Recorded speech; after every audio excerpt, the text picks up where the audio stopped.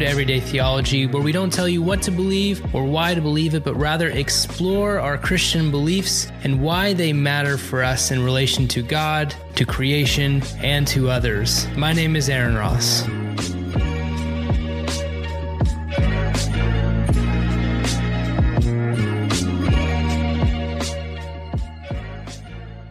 Welcome back to Everyday Theology. I have the pleasure of having a person who I would say we actually really haven't gotten to know each other very well, but we see each other at the Society for Pentecostal Studies quite often. But that would be Dr. Dale Coulter. Brilliant. Anytime someone has received their DPhil from the University of Oxford, I am going to be a little, I don't know, I'm going to feel a little anxious talking to someone with a DPhil from Oxford, right? Because above my class for sure. But he is a professor at Pentecostal Theological Seminary. He was before that, I believe, at Regent, if I'm correct, right? Yes. So thanks for being here. Appreciate it. Yeah, it's great to be here. Thanks for having me on, Aaron.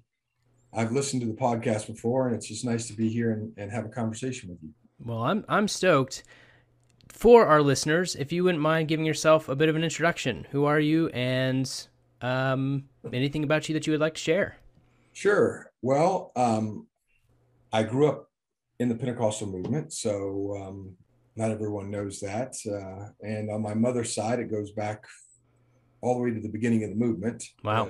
Particularly in the Church of God, Cleveland, Tennessee, which is where I have my ordination. So I am an ordained minister, or we call them ordained bishops. Mm-hmm. And that's what brought me back to Pentecostal Theological Seminary, because the Church of God's the sponsoring denomination. Yeah. Let's see, in terms of my work, it's, I do historical theology, but I was a medievalist by training. So, for example, I've got a book coming out this month or early next month, I'm not sure exactly, which is the final volume of a 10-volume set on the Abbey of St. Victor. Oh, wow. That is a series of English translations, many of them first time translated into English. I co-edited the first volume with a friend of mine, Boyd Kuhlman at Boston College, and now I'm co-editing this volume, which is not the 10th volume. It didn't come out. Right. The volume sequences weren't chronologically sequenced. So this is the 5th volume, but I co-edited that with a couple of colleagues, Franz von Leer at Calvin, and a retired colleague who was retired from Oberlin in Ohio. Yeah. And his name is Grover Zinn. Mm-hmm. I had a brief lapse there. had to dig deep for that one.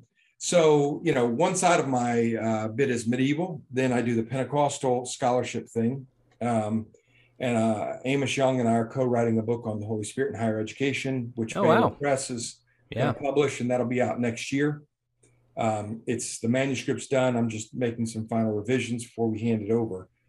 And so that's kind of part of the Pentecostal thing that I do. And I do a little kind of history in Pentecostalism. So, what I'm doing here at Pentecostal Theological Seminary is I teach history, but I teach Wesleyan Holiness Pentecostal history. And then, last year I did a presentation on jazz and blues in early Pentecostals. And so, so that's kind of if you want to think about my scholarship, it's usually one of 3 directions: the medieval direction, the Pentecostal history or holiness history direction, and the theology direction. Yeah. Which is the direction we're going to go down today.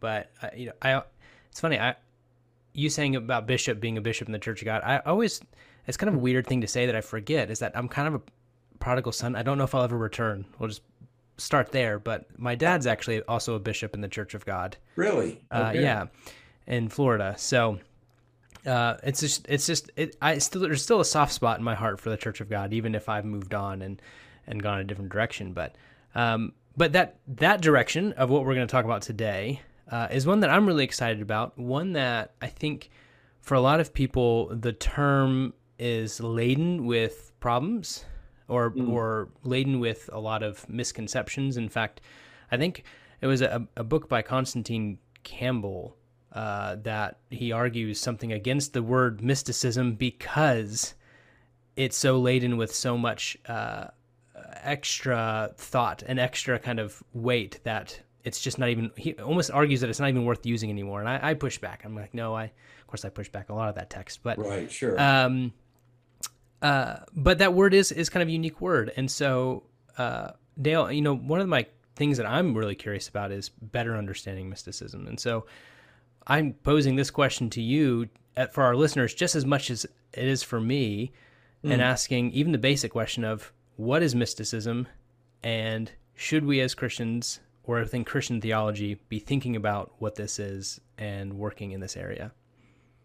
Great. That's a great opener. Well, the short answer to the second question about should we is yes, we should. Right. I spent too you much don't have to time- convince me, but there might be some others you have to writing. convince. To say no on that one. We definitely should, I think. And in fact, the mystical streams within Christianity, I mean, Pentecostalism, we were talking before in the kind of time together before the recording and for the podcast about Daniel Costello's good friend, his book, Pentecostalism as a Form of Christian Mysticism. I agree completely with Daniel. I think it definitely is. And I think that's the best way of understanding it. It is a spiritual tradition, and we can't understand it apart from that context. Yeah. So I do think it has a lot of connections to the larger Christian mystical streams.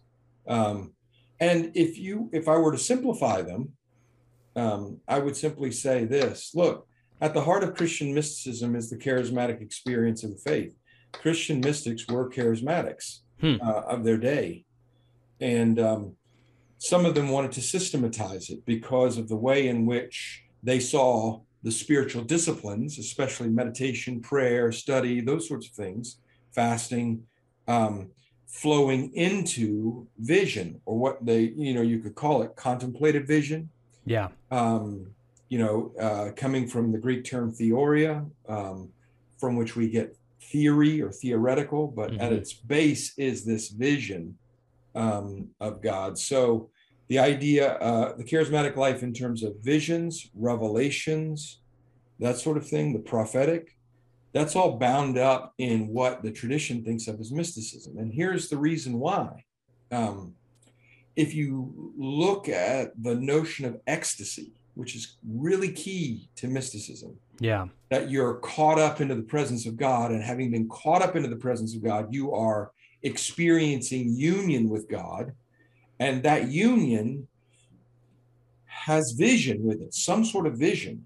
Now, Christian mystics differed on how to think about that vision, and they theologize differently. There's the kind of Augustinian, more light mysticism, which you'd find in the Victorines or in Bonaventure or somebody like that, where when you're caught up in the union with God in this ecstatic embrace, it opens up a new vista, a new horizon. You see more broadly. And then you have Dionysian streams, right, where you can see Gregory of Nyssa and then flowing into Dionysius the Areopagite or the pseudo-Dionysian writings, where when you're like Moses and you get to the top, but when you get to the top, you step into the cloud, and it's a kind of, to borrow a title of an English mystical treatise, a cloud of unknowing, where you unlearn everything because you recognize God as utterly transcendent. His going into darkness, right? Gregory's, that's right. Yeah. It's not light, it's darkness. And you learn about God, but it's an affective learning. It's insight through emotion, through love. But central to that is the notion of ecstasy. And what folks don't always realize is that when early Christians thought about Old Testament prophets or Paul or Peter in Acts, they instinctively went to the notion of ecstasy. This is not only because Philo of Alexandria, a Jewish writer in the late first century BC, moving into the first century AD or CE, BCE, however you want to describe it, he uses these terms Hmm. So that comes into Christian discourse. And not only that, but when Luke describes Peter's vision of the animals, the unclean animals that come down, he uses the term ecstasy, Huh. ecstasis in Yeah. the Greek. Right. So that comes into Christian discourse, and it's deeply associated with prophecy, with vision, with revelation. And this comes to the center of the mystical life. So the mystical life is always the combination of what you could call, and this would be familiar to some of your readers, I think, purity and power, or holiness, sanctity on the one hand, and charismatic revelation, vision, prophecy on the other hand. Those are always linked. So you've got your spiritual disciplines, meditation, fasting, all of that comprising holiness, and you've got contemplative vision, the Aurea, on the side of the charismatic revelation. I mean, so that's really, when you think about Christian mysticism, that's the way I think we need to be thinking about it. Yeah. Now that word ecstasy, it's pretty laden itself, right? Sure. And so maybe we can unpack that, because I'm thinking, for anyone who is listening who does identify or has come from Pentecostal streams, when they hear that word, it's not a scary word, right? At least for most of us, right? There's been ecstatic expressions, right? I mean, oftentimes it really came out of worship, but other experiences as well, speaking in tongues and the like. The charismatic, right? These expressions. But maybe if you can unpack the word ecstasy a bit, because it's like I said, it's also got that, and it's also got ecstasy as a drug, right? Like it's also got these kind of like other ways of thinking about it. So when you say ecstasy in the mystic tradition, just explain that a bit more for us. Yeah. So the basic meaning of the term means to stand outside of, ecstasis, right? And so the prefix means out of, and then stasis is about standing. So it's to stand outside of something, and to stand outside of yourself. So to be caught up in a vision of something is to in some way stand outside of yourself. Now, of course, precisely how, that's where you get into debates, even in the Christian stream. But I usually, when I talk to students about it, I can say that, we've all had what you could call mundane or everyday experiences of ecstasy. And you can see sometimes movies catching it. So, for example, if you've ever been in a situation where you're walking down the street and suddenly you see something that is unusual, and you're caught up in that moment, and everything kind of in a moment slows down as you focus or fixate on whatever you're seeing. Maybe it's a car crash, maybe it's someone dressed up in an unusual way, maybe it's a very good-looking person, but you're caught up. And you can see that in movies. One of the good examples of this is if you've ever watched the King Kong movie, there are many now. The first time in the movie that a human being lays eyes on this massive ape is portrayed as this moment of ecstasy, as this person is caught up in the vision of this, massive gorilla. There's two things that happen. It's kind of shock and awe. So there's this awe dimension, but there's also this amazement and kind of wonder. So it's shock, awe, and wonder, amazement, which are really the two sides of ecstasy. You're caught up into the presence of something, and so there's an awe dimension to it, which usually has a sense of anxiety or fear about it. But there's also a kind of wonder or amazement. Right. And that's the beauty sort of part. So the phenomenon of ecstasy at its base is this idea of being caught up into something, and that being caught up means that you're standing outside of yourself. Now, what does that mean, to stand outside of yourself? It means to lose self-awareness at its most basic sense. So again, when you see, going back to the King Kong movies, when the person sees the ape for the first time, there's a loss of self-awareness. The person just freezes and stares. Right. and then they have to kind of shake the person. Come on, wake up. We've got to go. So that's the idea that in prophecy, in revelation, in vision, there's a moment where you're caught up into another world, as it were. And that being caught up prompts you to lose self-awareness. You forget about the other things outside of you. Right. You forget about the external world. And you even can forget about yourself. You're not even aware.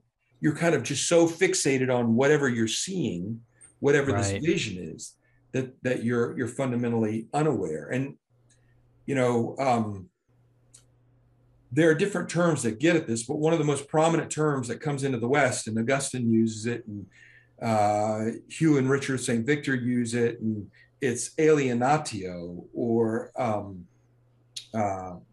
that's the noun, and there are various verbs for it. Now you can translate that, you can transliterate it as alienation, but another way of translating it is disengagement.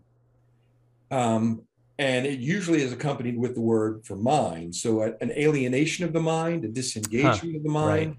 Right. But you can also translate it, because interestingly enough, that same word is used in texts that deal with psychological breaks. Yeah. So a rupture of the mind. So when we talk about people who have mental disabilities or challenges, they can have a break with reality, a psychological break. Right. That term can describe that, but it can also describe the break that happens in ecstasy, where the loss of awareness of the world, the loss of awareness of yourself, is a kind of break with reality. It's not a psychological break where you cease to think of the world in the way it really is. It's a temporary suspension of awareness as you're caught up in something. Yeah, I think maybe if I can pause you right there, because, it's a question I was going to bring up. When we talk about ecstasy, we talk about charismatic, we talk, there's a psychological element that, we probably need a psychologist to, someone, I know Fuller's got a great program on psychology and theology, right? But for Pentecostals, that's always been a kind of a pointed attack, right? Almost that idea of the charismatic are psychological breaks, right? Real breaks of reality in non-helpful or healthy ways. So how does kind of, maybe we can start, before we even talk about the Pentecostals, go back and talk about some of the mystics, the original mystics, right? How did they describe this reality before the science of psychology even becomes a thing? Are there helpful ways of talking about it that can help differentiate between those kinds of breaks that they talked about? Well, first thing I'll say is they all, because of the vocabulary, once you get into the original vocabulary in the original language and you start to see how these terms are being used, you recognize that, number one, they all understand that there's a confluence between the psychological and the spiritual, and that you can't do a hard and fast break.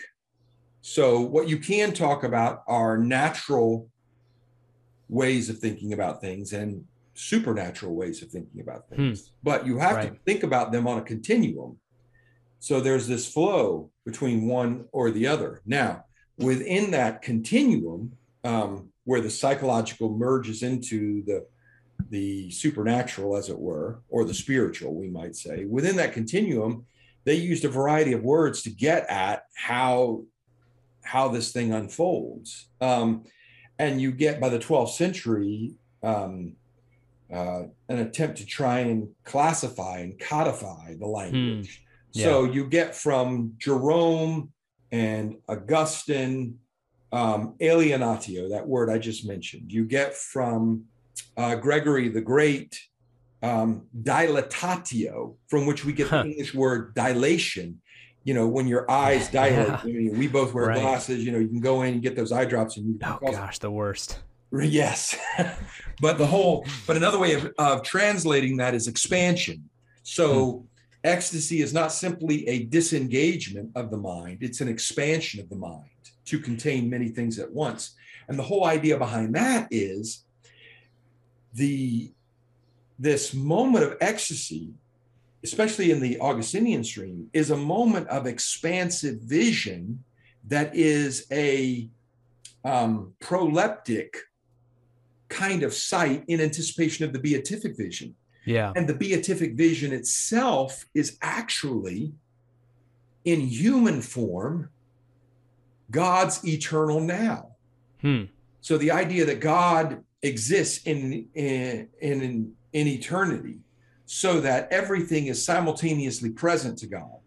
God's not stretched out over time, so that the life of God is not a history. God simultaneously possesses his life all at once. So he simultaneously sees everything at once in one blinding vision. That's the idea behind this notion of eternity. So the beatific vision is our beholding things at once. Ecstasy is a proleptic realization where suddenly you enter this state where you see a multitude of things simultaneously. It's sort of like this, and this is where the last term that gets used is sublevatio. It means an elevation of the mind. So you've got disengagement, you've got expansion, and you've got elevation. And the reason you have elevation is elevation and expansion kind of go hand in hand, because, you can think about the way in which when you take off in a jet, you go up in a tower, you go up high, you see many things at once. Yeah. It's this broad landscape, right? To come back to eternal now, the way I generally explain that with students coming from Boethius in the Consolation is, well, you got to think about a parade from two different perspectives. There's the on the street perspective, where the parade has a past, present, and a future. Right. And then there's the Goodyear Blimp perspective, where you see the parade all at once. Right. From start to finish. It's all part of your present reality. So to be elevated up is to sort of suddenly have this sort of Goodyear Blimp perspective, which is really God's perspective. Yeah. And when they look at the book of Revelation, for example, they see that suddenly the John the seer has sees things all at once. Yeah. Now, we can talk about what that means, but let me just stop there in case you want to say anything. I know I've talked a bit at this point. What I do want to say is, see, as in talking to someone with a DPhil from Oxford is always going to, there's so many words being thrown out that I'm like, I've got to remember all these, and I know I'm not. So, what I do love, and maybe kind of the point, and moving this towards the way in which maybe Costello talks about Pentecostals as a Christian mystic tradition, also really enjoy Costello and his pneumatological reality of saying that whatever we call the supernatural is actually the most natural. We've kind of flipped the script, right? But what I love about it is, and maybe what resonates so deeply with me in mysticism, is that there is this continual process of trying to put language to something that is beyond language. And I'll say this, and you respond however you feel, but what the problem isn't when we try to put language to it. To me, the problem is when we try to put language to it and we say we figured it out. This is the language to describe that reality, and now we're done. Sure. Yes. I mean, so what we're doing is we're recognizing the metaphorical or analogical status of language, and thus we have to describe it, come at it from a variety of different perspectives. And the whole point is every one of these perspectives is saying it's sort of like this. So, right. And they're getting at different features or different facets of what is in fact a complex spiritual experience of being caught up into the presence of God and having your affection shaped in that moment of encounter, but having the affection shaped suddenly will open up a new vista, a new horizon, so that your spiritual eyes, as it were, are opened. So yes, they're trying to, mystics are trying to do two things in their writings. one, they're trying to describe their own experiences. Two, they're trying to classify, systematize these experiences. But here's the thing. This goes back to the point that you were just making a few moments ago. This is why symbols become extremely important. Yeah, right. Because symbols are able to contain and convey, and those are both important, contain and convey the content in a, roundabout way, right? Tell the truth, but tell it slant. To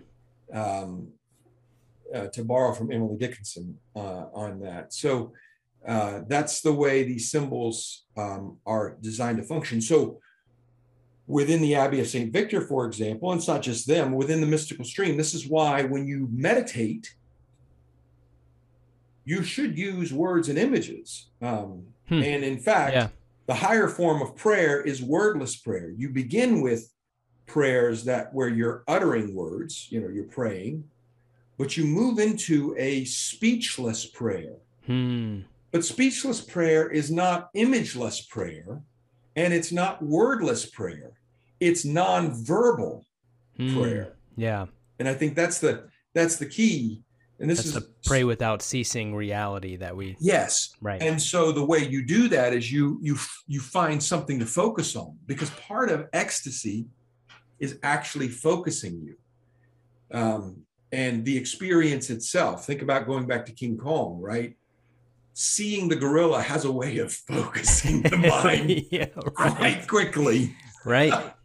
And that's what happens as we're caught up in the presence of God. Suddenly the mind sharpens, focus. They'll even use the language of the sharp point of the mind, because they're trying to get into this way in which there's a focusing that's happening in the moment. But we can through meditation sharpen our minds, right, by focusing on an image in prayer or a set of words. This is the wonderful thing about written out prayers that are repeated over and over. They have a way of focusing, honing, right? So you can use an image like Hugh of St. Victor uses the Ark of Noah. You can, Richard of St. Victor uses the Ark of the Covenant. And they really want they use the image to expand the memory. Yeah. So the image not only focuses you, if you go into the image and enter it into a detailed way, you can suddenly enter into it and it becomes a house of memory. It becomes a mnemonic device, a way of remembering things. Right. Because you associate certain concepts with certain parts of the ark. The gold means this.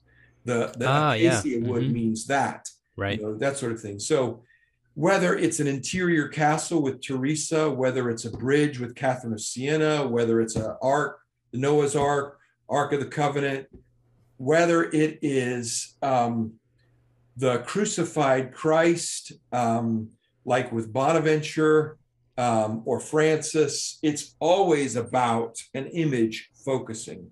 And that allows us to contain things, okay, and to convey. The image conveys content and contains content. Yeah. Kind of in our conversation in talking about this need for language to help sharpen the mind, this need for language to help us kind of contemplate on something ineffable, what can get lost, at least in the way that I think about it, it can get lost in how that's embodied, right? The more we kind of use this language to help us describe a reality, oftentimes can actually take us away from the embodied experience, right? Because we're trying to describe, and not that those things have to happen every time in that same way, but it can happen, right? This is where, for me, I think maybe we can make that turn to Pentecostalism, where even if I'm not in a Pentecostal tradition any longer, where Pentecostalism has such a strength in this ecstatic and charismatic is that it resists disembodying these concepts. Right. It might at risk, it might have risk of not contemplating them enough and trying to describe them well enough, but it doesn't necessarily have at risk not embodying them, right? And with all of your work in Pentecostal history, how do you kind of like think about that kind of mystic turn within Pentecostals and what that means? So I'd say there are a couple of things that come into my mind. Well, maybe more than two, but let me just begin with a couple of them. The first is we have to think about embodiment on multiple levels, multiple layers of embodiment. Yeah. It's the body of Christ as the community of the faith. Right. Right. So within Pentecostal worship, it's communally driven worship.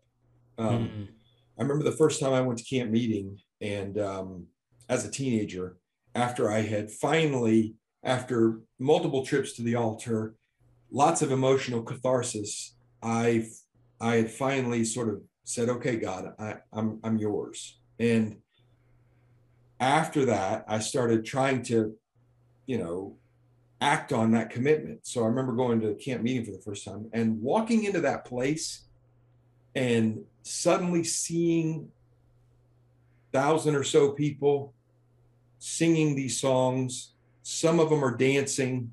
Yeah. Some of them are, their hands are waving.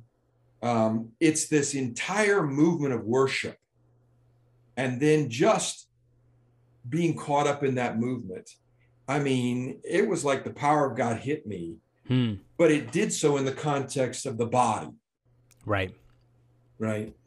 Within the medieval context, this is why you get religious life and mystical life going together, because it's in the context of the communal it's in the communal context of the religious order that this emerges. Sacramental worship, all of that, right? So that's the first level of embodiment, I'd say. This is always communal. Yeah. And but the second level of embodiment is also our own full participation, body and soul. So our bodies participate through the body of Christ. And that bodily participation is not simply tongue speech. Of course, Pentecostals will automatically think about tongue speech as ecstatic utterance. For better or for worse. Yeah, where our minds are disengaged while we're caught up bodily, as well as in terms of affect, in terms of our emotions and desires. We're caught up simultaneously, both of those. But it's also dancing, right? The interesting thing to me is that, Pentecostals never ruled out dance. What they did was they said, let's bring what's happening in the dance house into the church, right? Sanctify it, right? Can't go to a dance, but if the dance happens here, right, then we're good. We're good. And that the same thing is with music when you think about this. And there's a close correspondence, I would say, between the dance and what happens in worship in the music. Right. So there's that embodiment that's going on there, which is why early Pentecostals were contributing to blues, jazz. I found examples of early Pentecostal juke bands. Well, the juke band plays in a juke joint. Yeah. Those instruments are brought into the church house in early Pentecostalism, where they're not brought into Methodist or Baptist worship. They're brought into the Pentecostal church. Yeah. And because it's all about embodiment. And then, so if I were to connect those two, the personal embodiment with the communal embodiment, the place of connection for Pentecostals is the altar, where those two realities meet one another. Yeah. As people come forward and are met and meet others.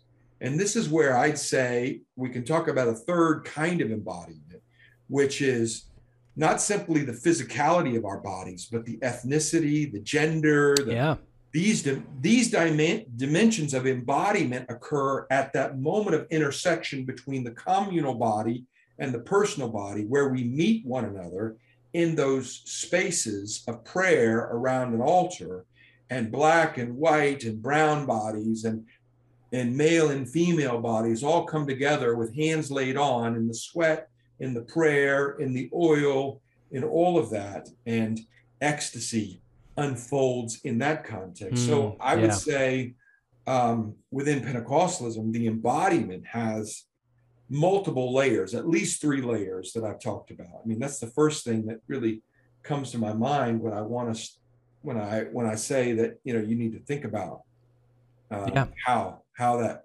unfolds. The second thing I would say is that you find this even in the New Testament, right? Paul says, I know a man, whether in the body or out of the body, I do not know, but he was caught up in the third heaven. There's a sense in which that notion of alienation, disengagement, means you're not always fully aware. And even right. scholars debate over some of the Old Testament prophets. Were some of these visions just mental, or were some of them actually physical? It's very difficult to tell sometimes from the language of being caught up into heaven, whether that is, you know, being spatially taken somewhere, right, or it's just being mentally taken somewhere. Yeah. But there is a sense in which that mental ascent, right, that's at the heart of the mystical stream, the mental. And then there's always the spillover into it. So the mental ascent occurs within our bodies.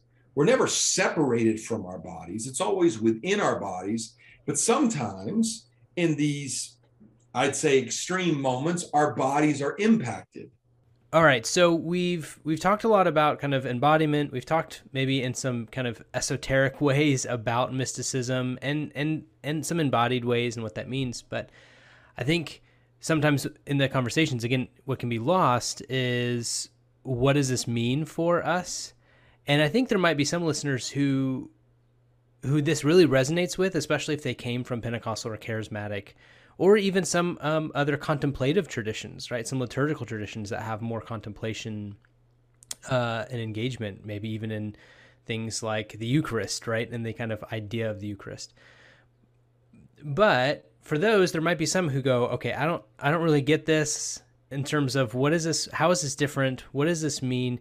So maybe if you can help kind of juxtapose, how is kind of a mystic tradition different than maybe some American, I say American because we're both just in America, but Western traditions, church traditions, and kind of the way that we engage with God via these mystic traditions or not?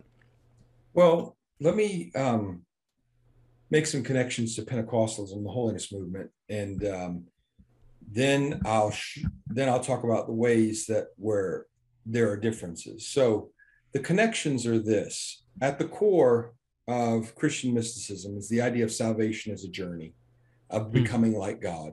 Yeah. Right. And so the connection between that and the holiness of Pentecostal traditions is, Wesley talks about a via salutis. Salvation is a way. It's a way of salvation. And it's a journey about being made holy, becoming like God, being holy in the way God is holy.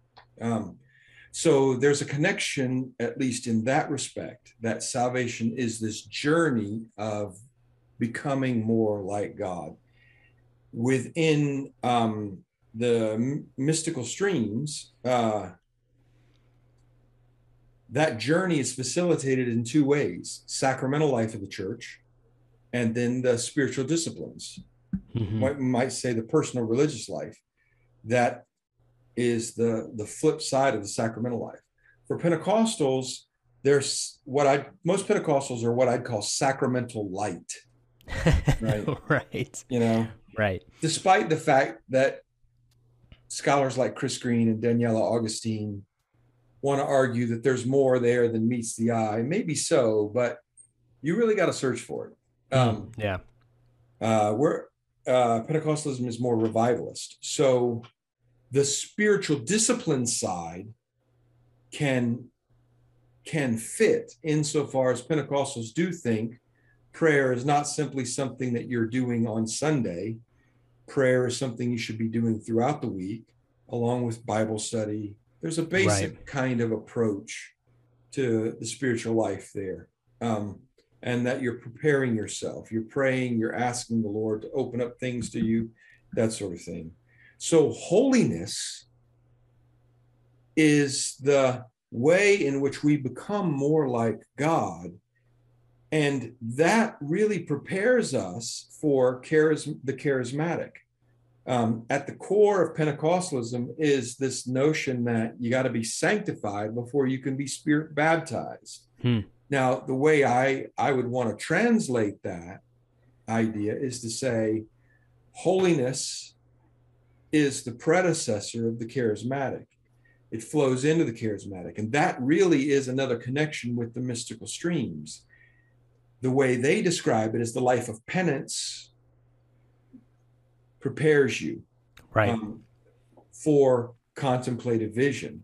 Pentecostals would say, well, sanctification prepares you for spirit baptism. Spirit baptism is that ecstatic moment of being caught up in the presence of God and speaking in ecstatic languages as you are caught up in the presence of God. Right. So if I were to talk about it practically speaking, I would say, number one, we have to recognize that there is a connection between between holiness or purity and power or the charismatic. And that sanctifying grace flows into charismatic grace. And we can't reverse those. We've got to keep them in sequence, which means, and the way we need to think about this is, if you really want to see God, you got to become like God. The psalmist, in your light, we see light. So we become like God. We participate in his holiness, which opens up charismatic revelation, charismatic vision. Right. That sort of thing. And it's important, I think, maybe to say it that way, right? To participate in God's holiness rather than to try and manufacture that through parts of the personality. Right. That's my Tillichian coming out, right? The doxy-praxy-pathy of life, right? The what we believe or what we do or how we love. So the other thing I would say in relationship to that, very pastorally, is this is all about relationship, which means it's organic. It is subject to all the realities of a relationship. In other words, you can't manipulate this. So what we have to stay away from, and this is one of the challenges within Pentecostalism, charismatic world, we cannot mechanize it. We cannot manipulate it. We can't turn it into a formula, right? We have to allow this to unfold. Now, of course, we can talk about the spiritual disciplines as a kind of relationship advice. If you want to get closer to God, you become more like God. Just like if you want to get close to your spouse, you need to, you demonstrate your love in doing certain things and you grow together, right? So there is that relational dynamic that you can talk about things that you need to do in the context of relationship. But Pentecostal sometimes, especially in the charismatic side, we like our formulas. So we like to reduce these things to some sort of formula. And you can't reduce relationships to formulas without devaluing and destroying the relationships.